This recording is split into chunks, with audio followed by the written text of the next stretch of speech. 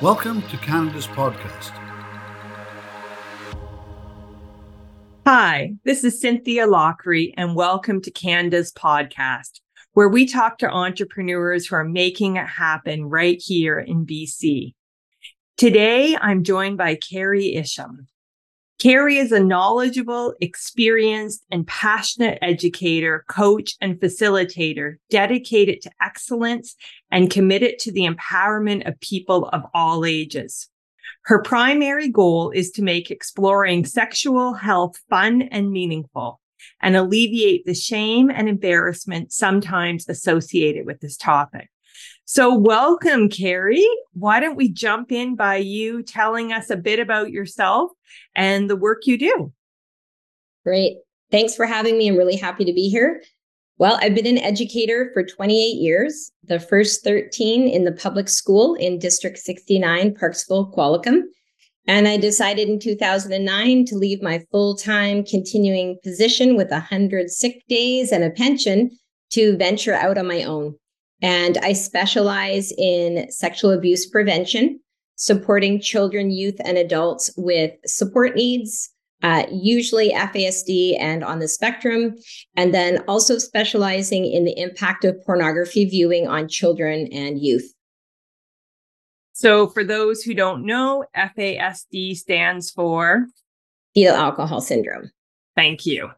And we know autism spectrum. So you had a great job, you had a pension, you had all the things that our parents told us that we needed to have. What made you say, you know what, I'm going to go my way and do this journey? Well, as a PE teacher, I also taught sexual health. And in my last year of teaching, I had grade 8 class that I had for a course called Career and Personal Planning. And I had them for an entire semester of sexual health, meaning I saw them for 12 one-hour sessions. And what I noticed in the students was no one was ever late. I also noticed that people were never away.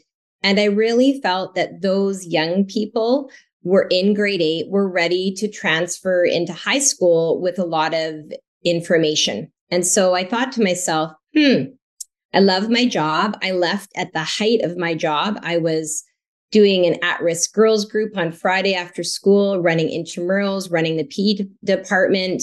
And I really left on a high, feeling that I had done a really great job.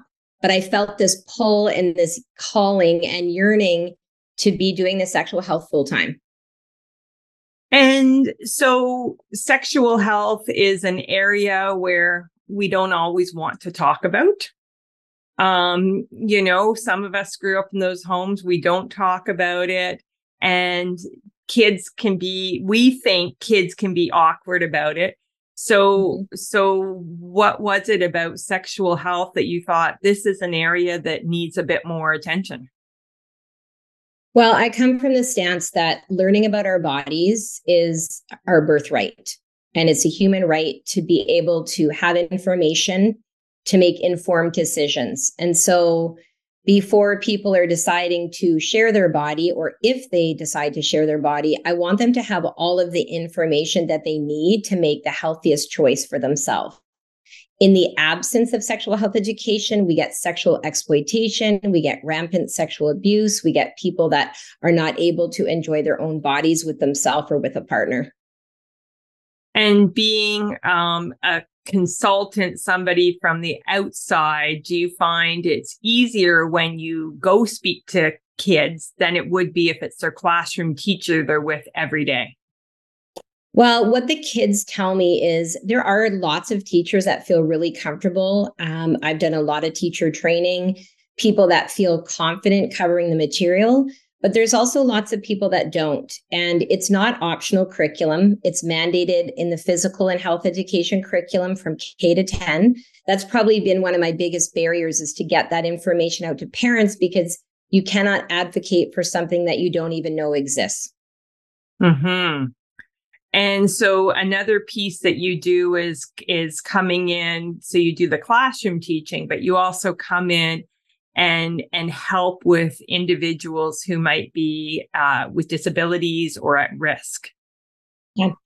Yeah, I mean, sometimes I do private clients in my home, sometimes on Zoom, sometimes I go to schools. It really just depends. It's ideal for families sometimes for me to go during school time, because then after school doesn't have to be about, the learning. It can be about playing and doing kid things.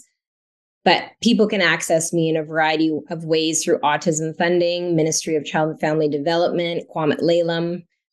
I now have clients all over Canada after COVID. Yeah, COVID really has opened up you just don't need to be face to face anymore. So so COVID has, would you say, been a positive for the work you do, or how has it changed the work you do?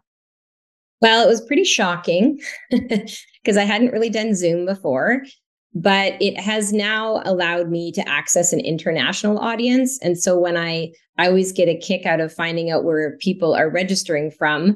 It allows people to have access in smaller communities, people that wouldn't necessarily ever be able to take classes with me in person. So it's really beneficial for me and the clients, but I still really do prefer in person if I can. Yeah, there's just something about that. Is there one piece of knowledge or information about the work that you do that you think would be of interest to our listeners today? Well, I think sexual health education is for everybody, right? The information I share is sort of from grade or age 2 and up.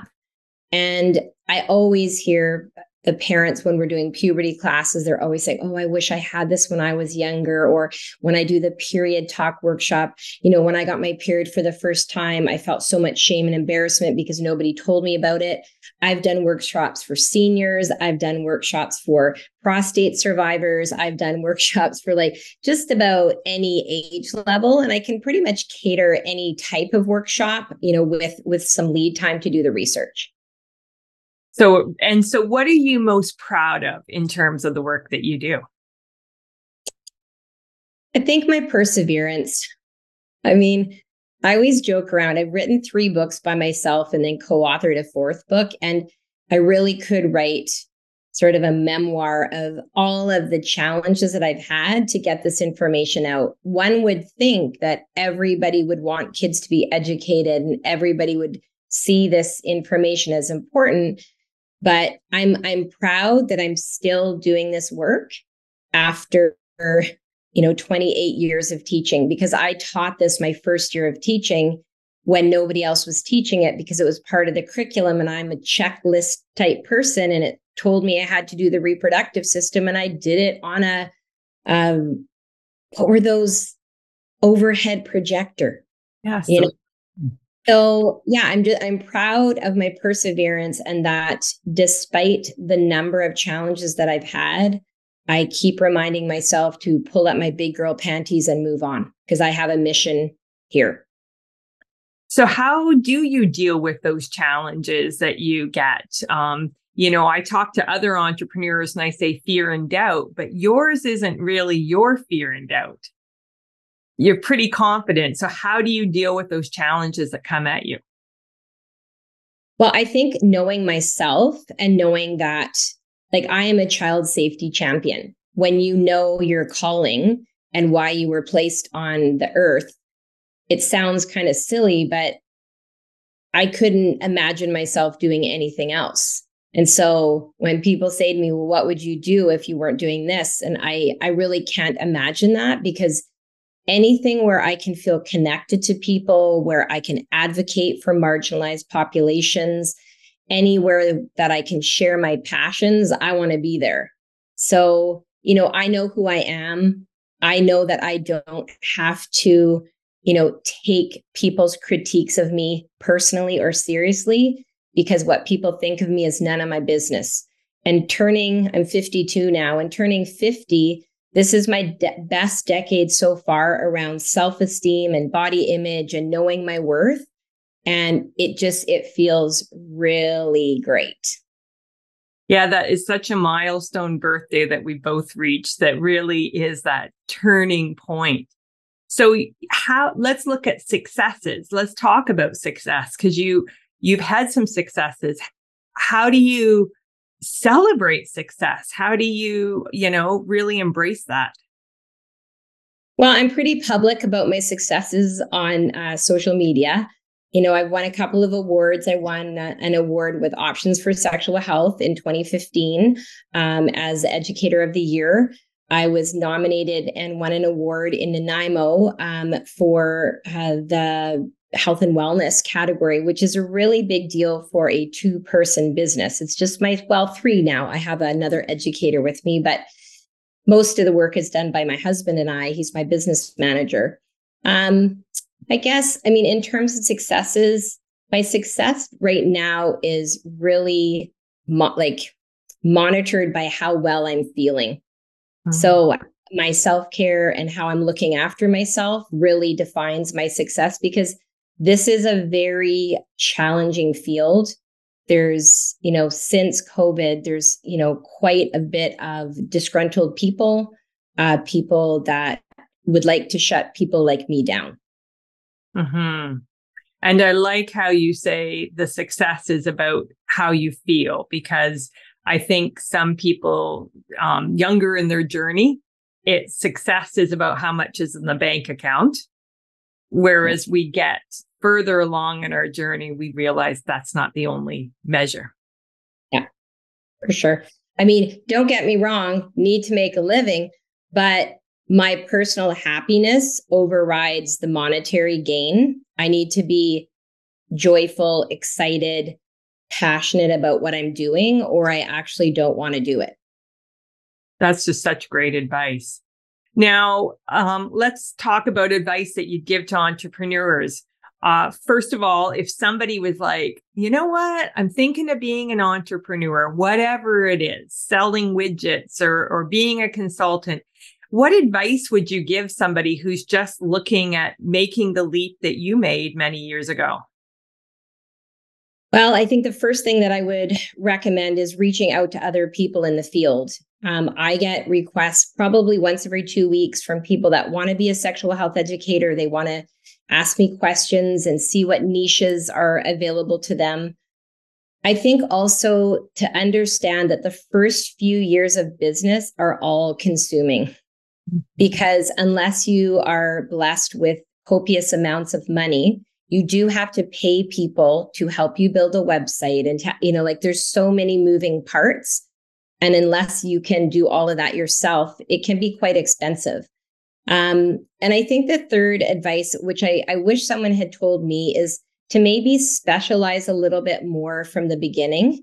So if I wanted to be really well known, say nationally or internationally, I would have had to pick one area of passion, put all my time and energy into that, because I took the other route. I did so many different things in response to the needs of the community.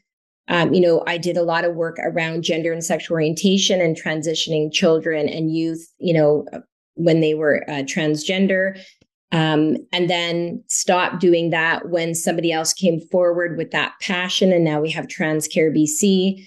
So specializing in multiple fields means that you have to keep up in multiple fields with evidence-based research and meeting with people and attending conferences. And as my, entering my 53rd year soon, it's really too much for me now. So I've had to really look at what am I offering? What am I most passionate about?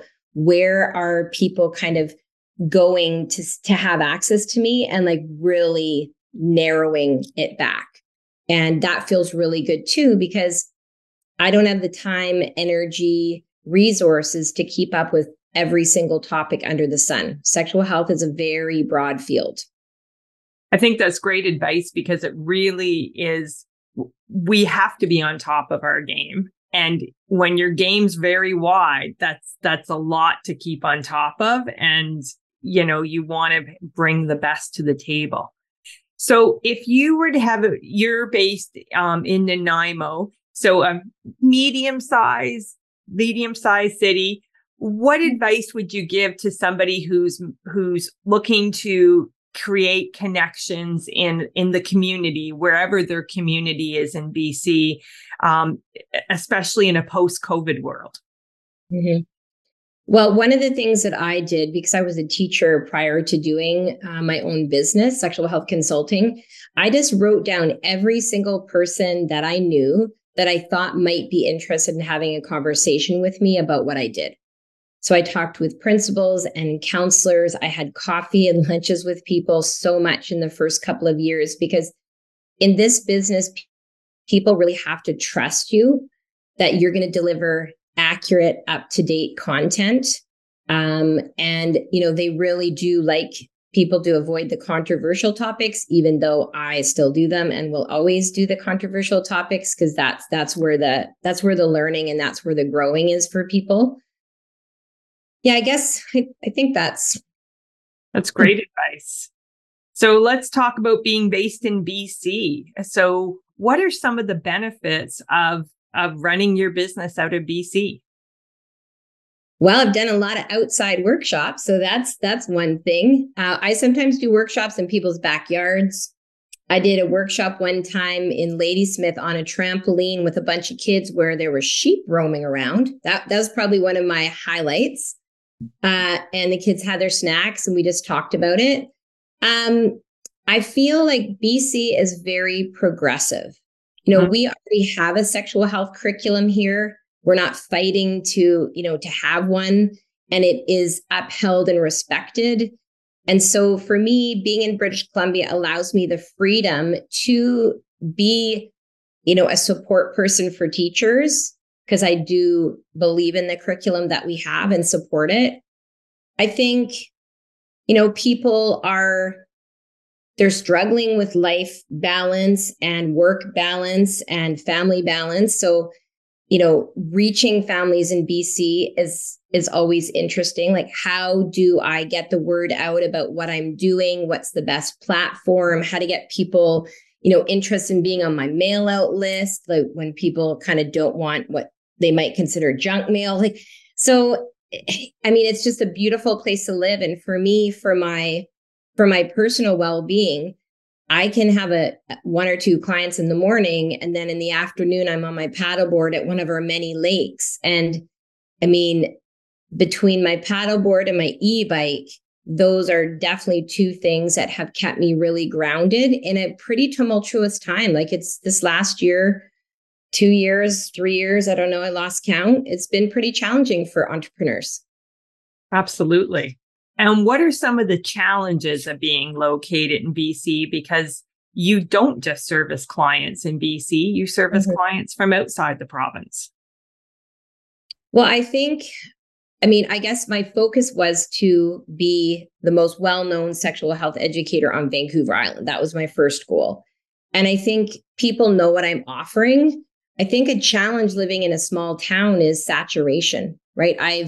I've been in many of the elementary schools for many years. I haven't been in the schools for several years now, but I think maybe people think, well, my child already had cariatium, so she doesn't need more, my son or daughter doesn't really need more sexual health. But people need to understand that just like math is grade 1, to 12, or kindergarten to grade 12, sexual health education scaffolds and builds on itself. So I guess I would want people to understand that, supporting people like me is really important, because if you don't, and there are not people that come into the field, then our kids may be less likely to have this information. That's an excellent point. So where do you see your business in 5 years now that we've kind of come out of this hump and things are changing? Yeah, I guess, well, I'm doing a dream job in August, so I'll tell you about that.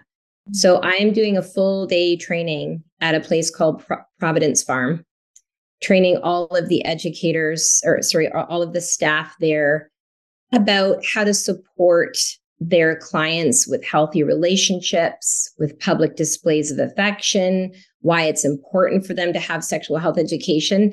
And for me, I want to be doing more of that. I want to be doing more trainings.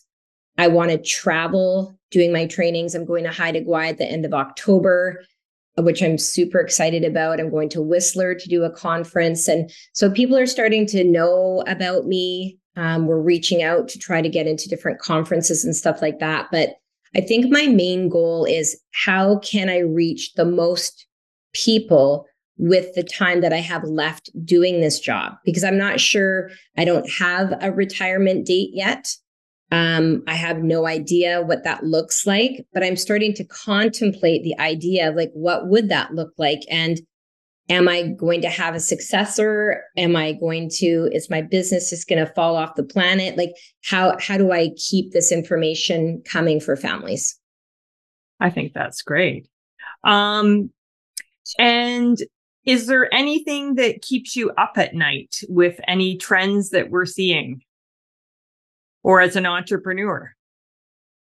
I guess two things. One, I always worry about getting the word out. I've got incredible offerings from now until June. We've planned everything. And then I just rely on people to check my website, to be on my mail out list. So that does keep me awake some nights, because of course that's how I make my living. The main thing, the bane of my existence, is the easy access to pornography for children. Every single client that I have who's acted out sexually, who's done something to break the law, it all goes back to pornography. It contributes to child-on-child sexual harm in families, which is the most common form of sexual harm, but the most underreported and not talked about. And so that, I wonder daily, night and day, are young people raised in a pornography-saturated culture going to be able to engage in healthy relationships? Mm-hmm. So that plagues me a lot. Well, let's end on something a positive. So how do you keep that work-life balance? You know, you've talked about your paddle boarding, which, you know, we are blessed that we live in a beautiful place that you can paddle board most months of the year. What else do you do to kind of keep yourself on track? Well, I have a really good medical support team. I have a physiotherapist I saw yesterday. I see a chiropractor once a month. I had a counseling session yesterday just to keep on top of things. One thing that I would highly recommend that I was only willing to do this coming September is I'm slotting in my time and what's important to me before work time. So Monday nights, I'm doing yoga. Thursday nights, I'm doing ecstatic dance. And then I booked in 3 morning walking partners. My husband is one of them, so that we can stay connected. And then 2 of my girlfriends. And so the work revolves around those activities, and that time is not negotiable. And I've heard that from a few entrepreneurs on the show, that it was a realization that came later, did not come early, that to be top of the game, they have to have that space. So for anybody who's listening, who's not doing it, don't wait till you're in a point where you don't have a choice. Yeah. So is there any advice or a book you read or something that you've watched that's really stuck with you that that's helped you as an entrepreneur that you want to share with our listeners? One thing that's been really helpful to me is I'm part of the Sex Education Alliance. It's called SEE. It's an international group for sexual health educators. And it's really helped me in times of struggle to come together with people who have the same life mission, who really understand the trials and tribulations of being an entrepreneur. That's been really helpful. I've been listening to a lot of Louise Hay stuff right now. Actually, I just finished reading one of her books about, healing your life, right? And so that's been really effective for me. I don't get a lot of time to read like for pleasure because I'm reading just right behind me. I have an entire table of studies that I have sorted into categories because I really need to get caught up in this. So I think just finding a podcast that you like. I like the 6-minute sex ed podcast. Like I like, what is that one? Oh, I think it's called Embarrassed to Ask. So Hmm. there's a few podcasts that I listen to, and, usually sexual health related. Um, I think, just going to professional development is really helpful for me. I just signed up for an Indigenous learning opportunity called 4 Seasons. So I'm really excited about that, and how that information will help me deliver the education that I share, because I do quite a bit of work in Indigenous communities. So I love the lifelong learning. I definitely am into that. And yeah, nothing really specific other than those things. Well, and lifelong learning so key to keep you on top of your game, but also to get those connections with others so that you have build a community. Absolutely. So it's been so great talking to you and learning about what you do. Is there anything else you want to share with our listeners? I guess if I could make a request, I would, if you have children or grandchildren, please advocate for sexual health education in the school system. If the teachers aren't doing it in your school, please look out for opportunities for learning on Zoom or in your community, because it's really hard to have a balanced life if you don't have the physical, emotional, spiritual, sexual balance in there. And for most people, being sexually active is a key important role in their mental health and well-being. So it's something that, families need to talk about it. And if you find it difficult, then there's lots of great books. I have books on my website under my free resources, recommended readings for the little people, for middle school age and teenagers.